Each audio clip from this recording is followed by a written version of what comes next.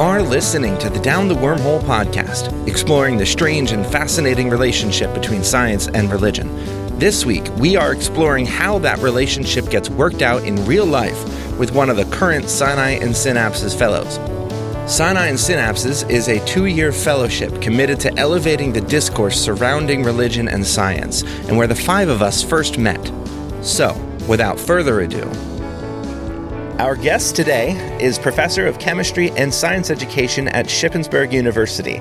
In addition to his responsibilities to chemistry and teacher education, he teaches an honors seminar on the interactions between science and religion and conducts outreach to regional churches and public venues. He was the lead editor and contributor to a book to assist science teachers in addressing topics with religious implications called Making Sense of Science and Religion, Strategies for the Classroom and Beyond, which was published through the National Science Teaching Association in 2019. Welcome to the podcast, Dr. Joseph Shane. Thank you so much, Zach and Ian, for the opportunity. It's a real honor. Absolutely. I really enjoy the work you do. Thank you. You are our first Sinai and Synapse Fellow of this current crop to join us on the podcast. So welcome for breaking the ice. Oh, wonderful. And so you have done work with Ian in the past, Ian is with us today as well in this interview. That book, which I mentioned at the end of your introduction, is a book that Ian also was an editor and contributor on. Ian, did you write for that as well? I gotta confess, I don't have a copy of it in front of me. I apologize. Do you have a copy at all? I don't think so. I have like 5 in my office, so I'll send you one. Well, next time I come visit your office, Ian. Yes, I'll have them there ready, and I'll sign it for you, just for you. Wonderful. I'm so excited. But I know that a lot of our listeners are in teaching fields, whether that's in academics, they might be in elementary or high school or college or seminary, university, or even in churches. So can you tell us a little bit about what this book was, what it aims to do, who it's for, and what the process was like putting all that together?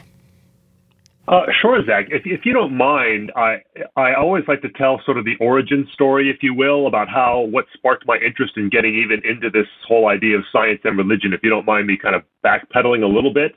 Please, we love origin stories. Absolutely. Are you bitten by a radioactive preacher or something?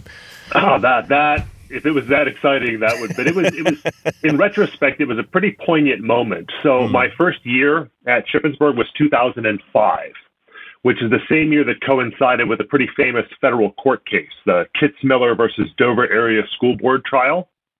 And your listeners are probably familiar with that, but I'll give you the synopsis here. So in this case, it was a group of school board members, 2 in particular, in a school district, which is actually about a half an hour from where I'm sitting right now in Dover, Pennsylvania, that 2 school board members were trying to insert intelligent design, which I'm sure your listeners are familiar with that phrase, into their freshman biology classrooms. And there was a couple different ways they were trying to do that. That court case was going on during my first year at Shippensburg when I'm just trying to figure out my academic life, get my legs under me, research, teaching, all of that. I had a student in my science education methods class. So these are seniors that are going to go out and be student teachers and then go get jobs. And he came to my office all the time to want to talk about the trial. And I got to be honest, I didn't have time to follow it that much. I didn't know much about the backstory. I had heard about the Scopes trial from almost 100 years ago now. And he eventually got pretty frustrated with me because I just was not engaging him in conversation. He looked at me and goes, "Dr. Shane, you're not taking this seriously, and you really need to."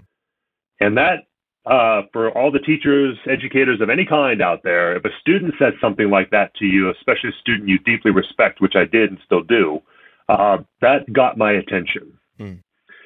So I started to follow the trial. I read the report, the judge's report after he issued it. It was very powerful, moving, judicial memorandum opinion. I expected it to be dry and boring, but it was not.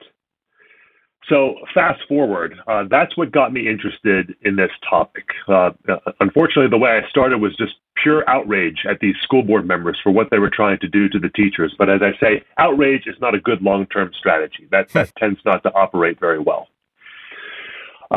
So I started reading about science, religion, scholarship. It was the same time I was getting involved in reading more about historical biblical scholarship and hermeneutics and things like this. So all these things were coming together.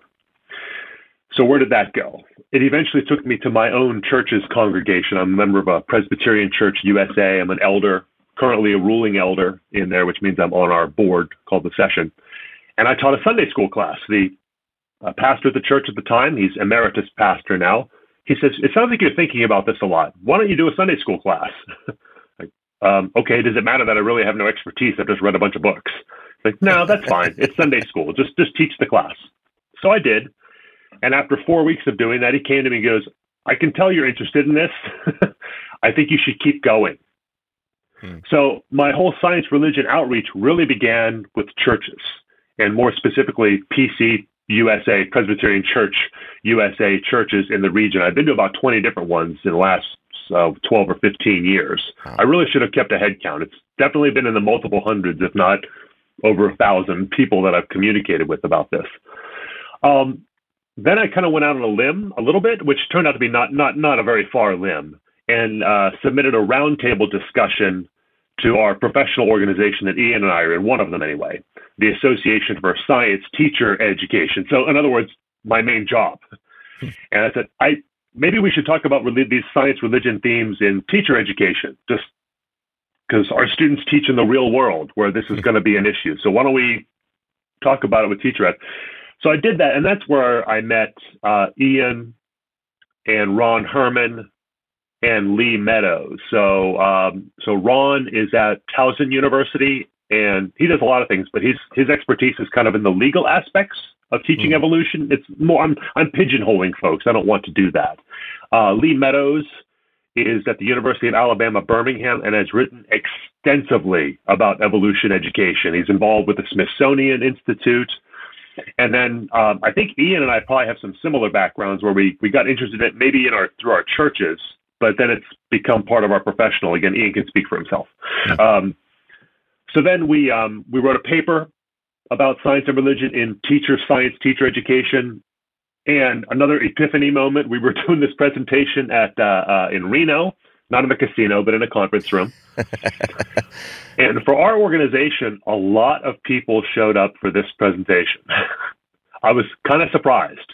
So what did we do? Well, the authors of that paper that I told you about, we just stood there and talked. We didn't have a big death by PowerPoint presentation. We just talked. So I just sat back and I was watching my colleagues say their why they cared, and it just dawned on me, we need to write a book. So I went out and said, well, let's make sure this book hasn't already been written. And I went back up to the hotel room, told my wife, I said, I'm going to need about 2.5, 3 hours to sit here and work on this book prospectus that came into my head. And that was it didn't stay that way. And then that was kind of the seed idea for this book. And then we quickly realized none of us could write this book by ourselves, and we can't write this book just the four of us.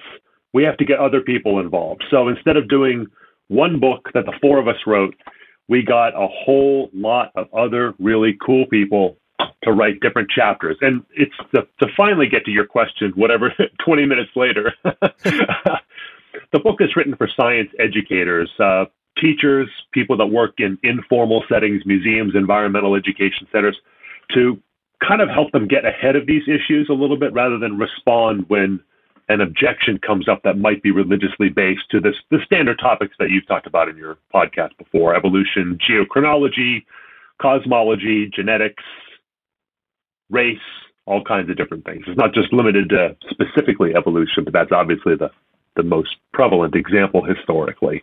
Yeah. And that's what we did. We wanted to write something for educators at all levels. How do you get ahead of that conversation? Great. Well, I'm going to steal an idea from two of my great friends that teach at Mechanicsburg High School, which is about 15 minutes from where I'm sitting. And one of the things they do is they just preempt a lot of this in their classroom.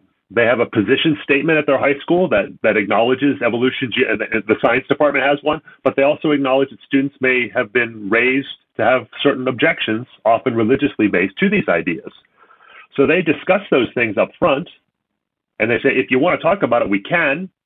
And they even do some activities in the classroom, what we put under the heading of nature of science or history of science, using some of those classic examples of Galileo and Darwin and Copernicus and Newton, and talk about how they infused their religious beliefs into their work. So they just kind of mention it up front rather than waiting for something to happen. And they, one of my good friends at the high school that has this great phrase. She says, we just try to make sure we just bring the threat level down. And she was raised a very fundamentalist Christian growing up, went to a fundamentalist Christian college and had to wrestle with these ideas herself. And the area where they teach, they know they get a lot of these students. So that's pretty much the United States of America. That's not just central Pennsylvania. So they handle that in a very thoughtful way. And that's kind of what we were hoping to do here, is quite frankly, to get teachers to take it seriously, regardless of where they come from a faith or spiritual perspective. It's just, quite frankly, part of our job. And we make that argument in the book, I think, pretty well. Ian, do you have any follow-ups on that? No, I got nothing. Joe just keeps going. The biggest thing with this, Joe kind of undersold his role in that book. You know, the four of us who served as the editors of that book, it would not have happened without Joe. Like, he was the primary driver of that book happening. And, you know, the rest of us were fully on board. But Joe was the one who really pushed for that book to happen. And I'm very thankful for that, because it has turned out to be an outstanding resource for teachers and teacher educators. And, you know, all of us were passionate about this kind of work. And it's been very exciting to see increased interest at our professional organization when we present. Right. Just because all of us were kind of trying to get the organization to do things. And then we all just found each other and said, you know, let's collaborate and make this happen. And it's really helped a lot. Yeah. So Joe and I got to know each other because of that original position statement on teaching biological evolution for AST. And so, because I had written a draft of that, and then Joe came on board, and then two others. So, yeah, it's been really cool so far. I know we've got more to go. Yeah, it was a really good process. It was about a 3-year process from beginning to end, and we had no trouble recruiting other authors. People were very enthusiastic about doing it. We wrote it in such a fashion. Our general advice to the authors was, we want this to be part letter, part literature review that you write to science educators in America. So we said, we don't want a condensed literature review of your life's work. Please don't give us another academic paper. Give us some compelling reasons why this is an issue we need to take seriously. Yeah. And came together pretty well. In fact, I think when it went out to reviewers, the only chapter that we had the most amount of pushback on was the one that Mark and I wrote on elementary school. And it was because we chose to approach it the way we approach all of our work, was from the framework of nature of science, because we were advocating that while and then using that to build to, here's how you build the foundation for their, you know, formal schooling. But we spent a lot of time on nature of science because we've always argued that young children need to understand science first before they can delve into understanding the complexities of evolution or other science topics. Anyway, so right, yeah. With that age group, there are developmental considerations about how in depth into these they can. So yeah, your approach is saying just have them understand what the scientific process is all about and involve them with it. Have them do it. I think is how you said it. Have them do the science, so they have a basis when they get into middle school and high school for developing sort of a philosophical or epistemic perspective on what science is. Yeah. So how do you handle it in a classroom? If you got a student and the student raises their hand and they're like, well, you say that people evolved from primate ancestors, and my pastor and my mom and my dad say that God created us in 6 days, and you're wrong. And here's, you know, the Bible verses I have to prove it, and here's the Christian movie I watched in which I'm supposed to talk down the the atheist at the front of the room, and how do you do that and keep your job? Yeah. Well, I wish my friends from Mechanicsburg were here, because they handle that on almost an annual basis, multiple times. So I'll tell a secondary story. So I had a student teacher that was in my methods class after 2005. So I started to put some more of this into my methods class. Like anybody who's a biology or an earth science teacher, they had to write lessons for evolution and geochronology, that they put things in the lesson that would draw out some of those concerns so not wait for it. But in case it happens, I had a student, she was a student teacher. It was one of her first days of student teaching. A student, 9th grade earth science student, walked right up to her, unprompted, before class started, and he says, I believe God created the earth in 6 days, and so I'm not going to believe whatever you tell me. And she did not overreact. She just said, okay, we're going to have to discuss this, but I'm certainly not going to say anything that's going to ask you to not be a person of faith. So I don't know exactly what she said, but what she didn't say, which is what you don't say, I don't think, is that we're not going to talk about that. Because when you say that to a 14 or a 15-year-old, and all I'm doing is stealing Lee Meadows' line here, is it tells them that you don't care or that it's not important. And for a teacher, you certainly never want to do that, regardless of what the issue is and regardless of what you think about it. So that's a good one. But I'll tell you one from a church class that I taught if you want to hear that one. Yeah. So it was another Presbyterian church, but as I realized, that label, that denominational label, doesn't necessarily matter all that much when it comes to this conversation. It matters the congregation, it matters the pastor, the Christian educator in that congregation, and also maybe some, shall we say, vociferous individuals within the congregation. And I have a feeling, Zach, you know exactly what I'm talking about. Yeah. So when I taught the class at this church, it was actually a friend of mine that invited me, and her husband was the pastor. And we had dinner, and he said, I just want to let you know, we've got some families in this church that homeschool their children with creationist biology textbooks. Like, okay. I mean, at this point, I had done enough reading where that wasn't shocking to me anymore. I said, that's fine. I mean, I don't have a stock answer for every question I'm asked, but and to this guy's credit, he showed up with his family. And he was there for all 4 weeks. when I went through some evolution and some contemporary examples, but also science, religion, scholarship as well. And he was very polite. And at the last class, I made sure I cut the class short and said, what questions do you want to talk about? And he shot his hand up and he goes, what am I supposed to do when you tell me a day is not a day? And the thing, I was going to respond, with some of the answers, the day-age theory that in the Genesis story of creation, day was not actually a 24-hour day, even though the translation is that way. But we're not getting into those weeds. But actually, I didn't have to respond at all. The rest of the congregation had a conversation about the multifaceted nature of Scripture. Is they kind of took over that conversation and had it among themselves. It was really a neat thing to see. I hear a kind of desperation and sadness in that question that I resonate with. What am I supposed to do if a day is not a day? You can kind of start to hear the person's understanding and faith unraveling in that moment. That what can I trust if I can't trust my own reading of Scripture, and I'm beholden to some experts who can say whatever they want without me being able to counter that. What do I have left?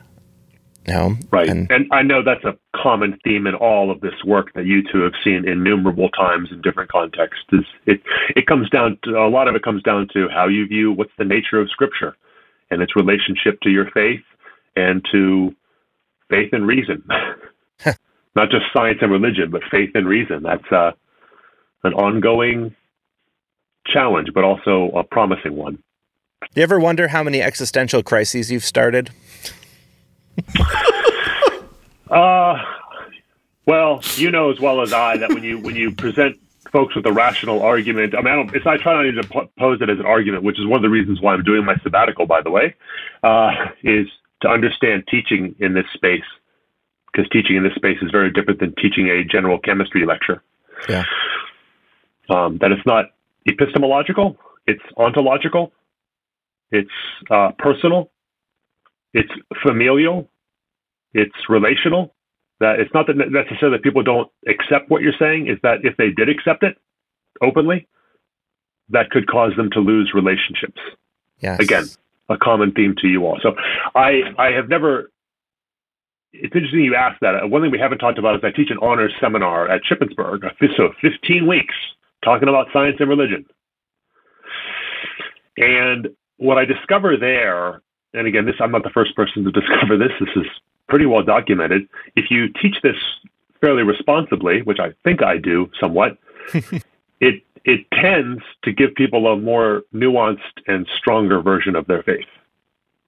I've never had a student come to me and say, after this class, I just can't accept religion anymore. That almost sounds dumb to say that, to be perfectly honest, because I don't teach the class that way. That would be an irresponsible way to teach science and religion.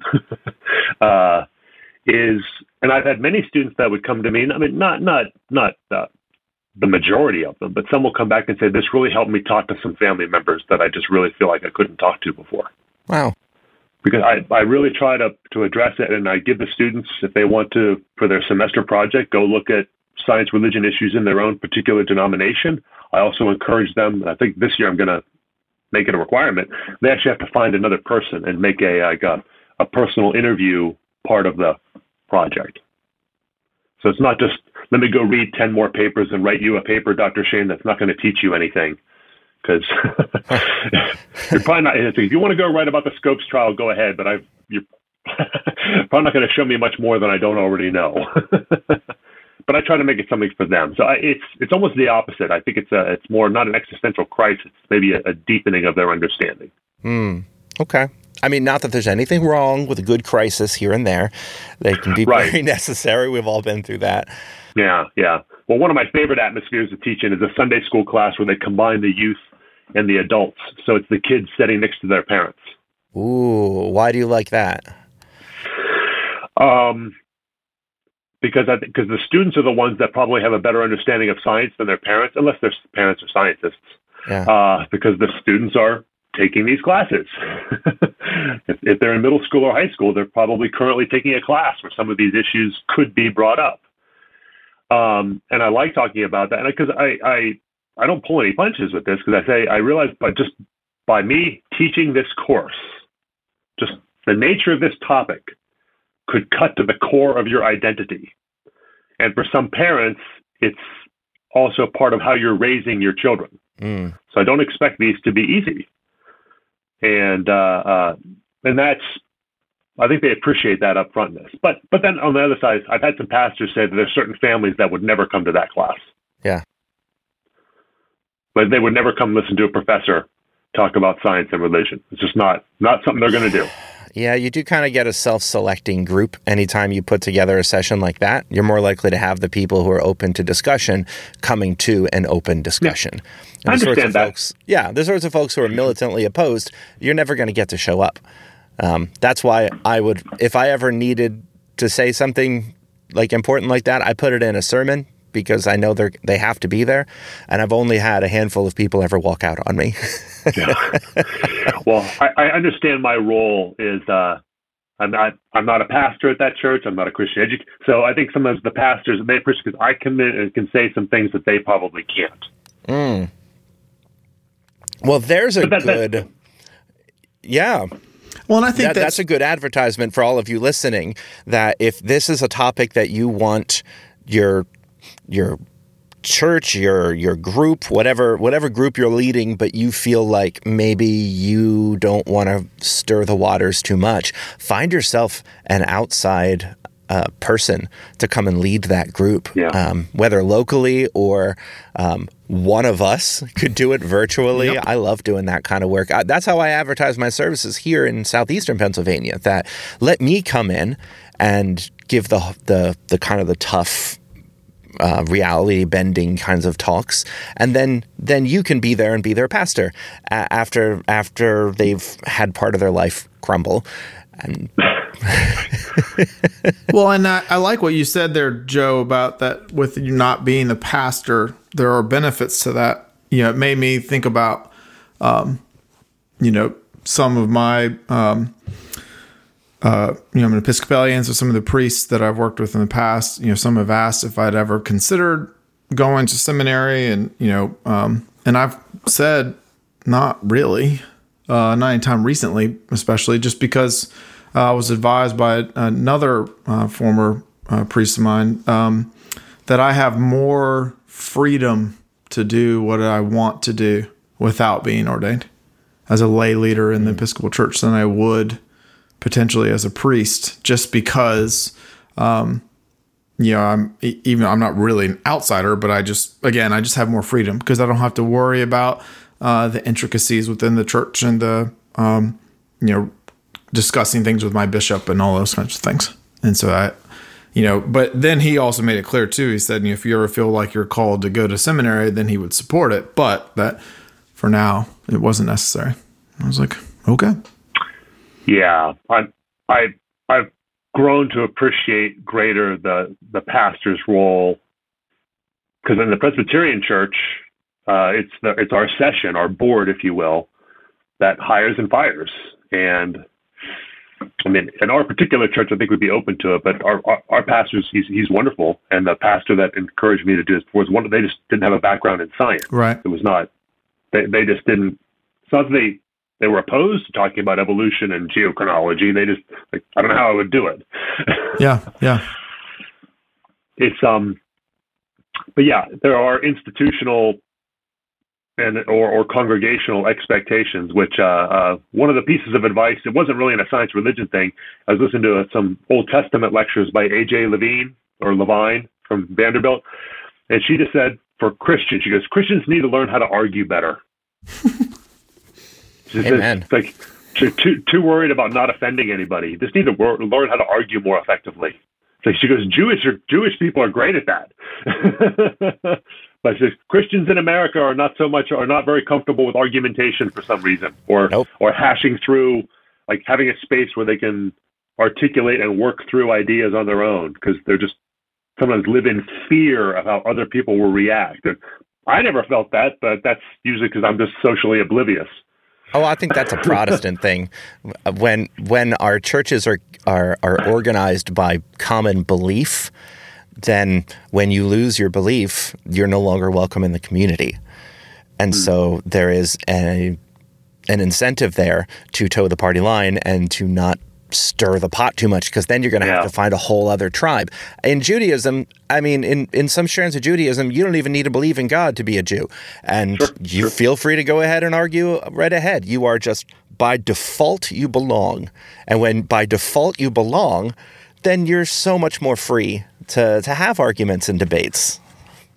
Yeah. See, that's why I feel really fortunate where I am, is we can talk about the mythological interpretation of Scripture, and I don't have to look over my shoulder and wonder who heard that, and wonder or I can use that term in an unironic, tongue-in-cheek sense. I can say that is I'm not using that as a diminishing term. I'm using that as an analytical term, one way to look at aspects of Scripture, as Scripture as literature. Mm-hmm. Yeah. Mythology is not a dirty word. No. To you two, I suspect not. Nope. No, sir. So but, I don't know what else you'd like to hear about, like how when I teach the honors class with college-age kids, or whatever you think would be interesting, or whatever questions you have. I don't want to hijack both the questions and the answers. No, I appreciate it. You can tell you're an educator. I try. So you alluded earlier to the fact that you are currently on sabbatical, and you are doing work right now with some, I don't know, can we say friends of the podcast with Dozer? Yeah. I mean, we've done a lot of work alongside let me see if I can get this, the American Academy for the Advancement of Sciences Dialogue on Science, Ethics, and Religion. Most of that was right. No, I got the AAAS part wrong, right? That's okay. Just call it AAAS. It's no problem. AAAS Dozer. They're the ones they've partially funded Sinai and Synapses. They have started the Science for Seminaries program, which I am a part of right now with Palmer Theological Seminary, and you are doing work with them. Can you tell us a little bit about what you're working on right now? And actually, can I interrupt? Let me interrupt, Joe, real quick, if I can. So I would love for not only for you to kind of share with us the work you're doing, but, what was it? Because, so as academics, as professors, that we are given the opportunity to go on sabbatical it depends on where you're at. I think mine's every 7 years or something like that. But what was it that drew you for this sabbatical when you applied to work with Dozer? And then can you tell us what it is you're doing? Absolutely. So discussions about this were pre-pandemic. So it's not shaken out the way I wanted it to, but that's the story for everybody on the planet. So I won't bore you with the details there. Everybody has a version of that story where their plans were changed and gone into two dimensions in many cases on screens. Yeah. But it's worked out well. So what drew me to this? I think the one of the first things that drew me to it was understanding Dozer's existence. And I went to a Dozer event at the end of one of their projects. I believe that one was the Perceptions Project. Yep. Which is where they reached out to the evangelical Christian community in the United States through the National Association of Evangelical Churches, or the NAE. So I went there. I went to the presentation. I went there. That's the one that we met at, right? So, we all met up in DC for that one. So we all went down to DC for this, and I met some people from my denomination, the Presbyterian Association for Science, Technology, and the Christian Faith, and then all these other amazing people that weren't just scientists interested in religious implications for what they believed and taught and accepted. I'm not going to parse all those words out now. But then I met all these other folks that were clergy, and I met somebody, his name is Jim Miller, who, if I had to pick one or two people in the U.S. that's written and thought more about science, Jim would be at the top of that list, along with like John Hott from Georgetown. He'd be up there. So then I realized the Dozer office. So the Dozer folks contributed a chapter to the book, the Making Sense of Science and Religion book. And I just kind of contacted two of them. I contacted Rob O'Malley, who still works there, and Shay Kim, who's still at AAAS, but no longer in the Dozer office. And I just said, could I just come down and talk to you guys sometime? Because I have family in DC. So we had a nice meeting, and I said, I'd like to know more about what you do, and maybe I could spend some time working with you all. And it was just kind of and they were very encouraging. They said, well, sure, we can do something like that. And I had no idea at that point what it was. So then it dawned on me that I had never had a sabbatical. So why don't we do that? So they, after a lot of discussions with them, they designated me as a visiting scholar, which sounds very lofty, but basically means I get a cubicle and a computer. And maybe some help with parking, but probably not. You are just visiting after all. Right. So exactly. So, but it took me a while to realize that what that really means on sabbatical is I wasn't like on loan to them. I was like, if I had a project in mind for what I wanted to do, then they would help support me. So it was more of me asking them what they can do for me rather than the other way around. So I'm kind of rambling here a little bit, but the other side of that coin was they were just gearing up for a STEM education office at AAAS, which they had never really gotten into education issues too directly. Of course, they're going to write about education. They're the biggest scientific organization in the United States. But they never really had a dedicated office to that. So I met the person that was going to be head of that STEM education office. It's, maybe there's something to get these two offices to work together because we wrote the book and that was kind of the point. That was the original idea. But the STEM education, the pandemic just put so many things on hold. Yeah.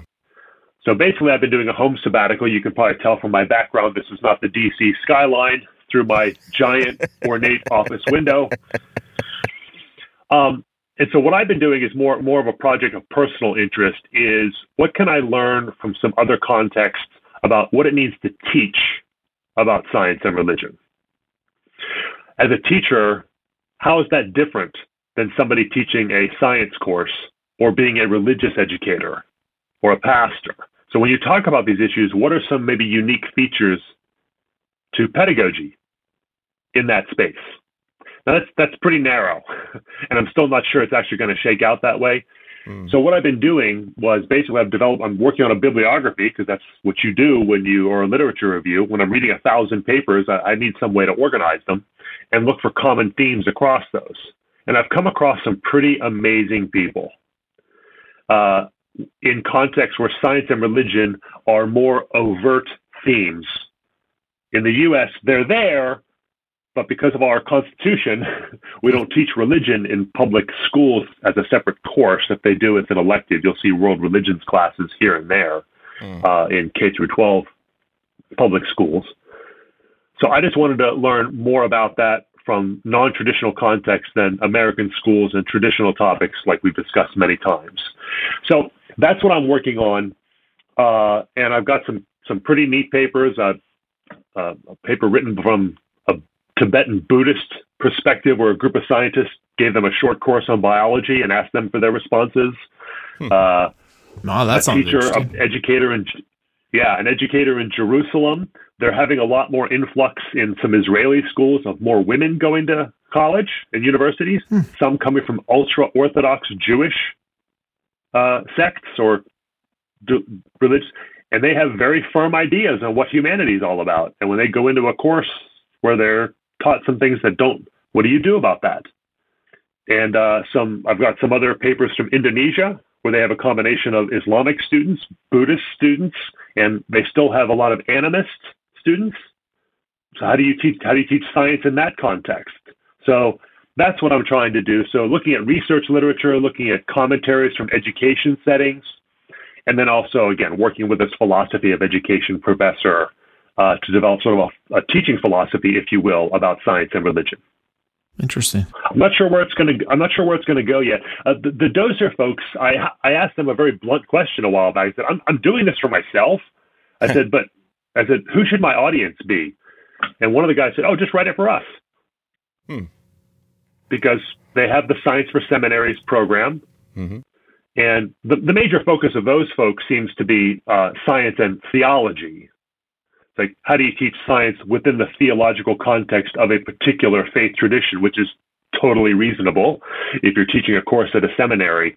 But mine is looking at it slightly more broadly than that, not just science and theology, but science and religion. And again, I'm finding it's not a scholarly pursuit when it comes to teaching it. It's a very, again, ontological, personal, core value topic.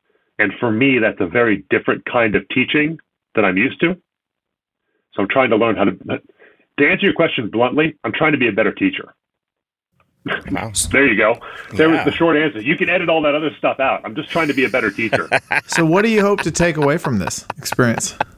Obviously the papers, the potential for those papers, the lit review, stuff like that. But you just said at the end, bluntly, I'm trying to be a better teacher. So what is it long term? Like, what do you see, and I'm going to challenge you a little bit here, Joe. What do you see happening immediately when you're back in the classroom again?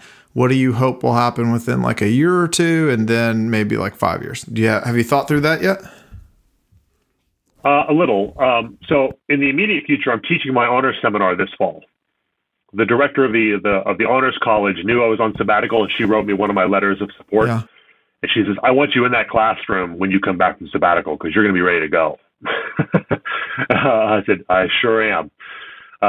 So it'll be a fun class to teach, because it'll be probably a lot less academic, if you will, seminar type course, more focused on issues a bit more than on relationships between science and religion abstractly. Another thing that came out of this that I'm kind of motivated about is returning to that teaching science in a social context, which you've heard about a lot. And I've often thought, and I don't know, Ian, how it is at UNC Charlotte, but are science majors at Shippensburg, I think science majors most places, get very little beyond content and skills in the curriculum. It's like, if you're a physics major, you're going to get physics content and physics skills. Okay. There's very little of that science and society that we teach. And again, I'm just going to speak for Shippensburg. And maybe I should just speak about Shippensburg chemistry majors. We don't give them much training on history of science, nature of science, legal aspects, ethical aspects. We don't discuss any of that stuff. The only people we discuss that with is in our 1 semester, 100 level survey courses for non-majors. And it's kind of reinvigorated my idea about getting back in and looking at some of these concepts from a broader, almost values-based thing. Because some of the lessons I've taken away about science and religion, you could also put into economics. How you structure an economy cuts to people's basic core values about what they think a society should be. So that's kind of, even looking at the science curriculum from a little bit more of a societal perspective. I'm kind of interested in getting back and teaching those 100 level courses that nobody ever seems to want to teach, or to do something for our majors. And also get back out on the road and do the outreach, just do the hard work of getting out into the general public. Because I've done some Zoom things for Rotary clubs and stuff like that, which is totally fun. But I've got a short course set up for a local public library in Camp Hill, which is very centrally located, a very big, beautiful library. So just getting out and doing the work. Because I don't mind writing and reading and having these kinds of conversations, but you know this as well as I. It takes people that are out, willing to get out there and just do the work. Because they're not just going to read the books and read the papers. They need you in a room talking and give them a space, just like Sinai and Synapse is providing, just like the space you provide here. Yeah, absolutely. You've hit the nail on the head so many times today that I have zero interest in writing the next book about how to reconcile science and religion. Squadooch, no interest in that. I mean, you keep saying it. It's about identity and relationships is where most of the conflict comes from, not from actual conflict between the two, between science and religion. So you get out there, you make that space for people, you show yourself to be a safe presence where people can explore. You show them that even if their worldview changes, that there are so many people out there like them. There's this extended community out there that they will not be alone in that scary new world that they're moving into. And when I realized that I cannot be, nor should I ever expect myself to be, an expert in all things science and religion, that's a liberating thing. It's like, I'm not the answer man. I mean, I'm gonna give a presentation, a Zoom presentation to this big Jewish congregation in California. I know virtually nothing about Jewish theology. I'm gonna have to do a little homework before I go into that to teach that class. But they're not expecting me. They're not inviting me as an expert on Jewish theology. Right. They just want to have a fun conversation for a couple of hours. I can do that. Yeah, you are an expert on your experience with the world. And as long as you go from that place, you can speak to any group. Don't pretend to be someone you're not. That's it. No. And that's the way I teach the honors class. I don't hide my background or hide my faith in that, what I call the siren song of objectivity. So Joe, here we are approaching the end of our time together, and I want to ask you one final question that I asked all of the previous fellows, and I know you didn't listen to those, so this is going to catch you off guard on purpose. But take your time. What is one thing that you wish everyone knew about the world? I'll adapt some. I had a question that was asked to me. Sorry, I'm telling you yet another story. I taught a class to a group of retired pastors down in York, Pennsylvania. It was a pretty intellectual group, shall we say. And it was a little intimidating. But they were good.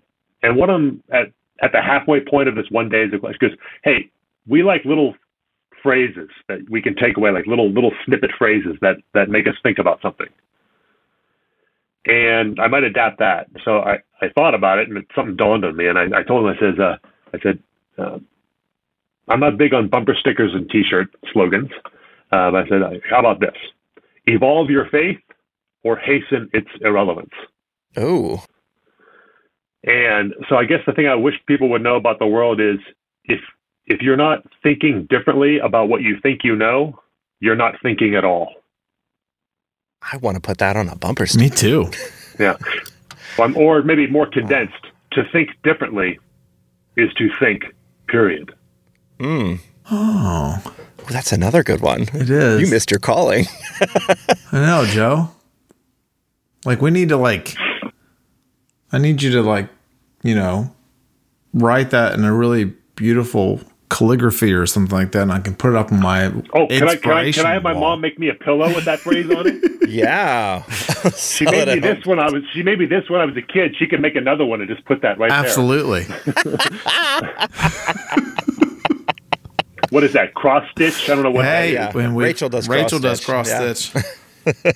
Yeah, I'm not making fun of it. I just don't do it. I'm No, not any good just at saying, that yeah. stuff. But yeah, that's what I would.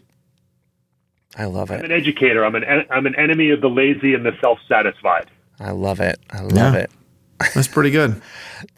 Yeah. Thank you, Joe. I'm going to take that with me today and think about that and probably quote you at some point.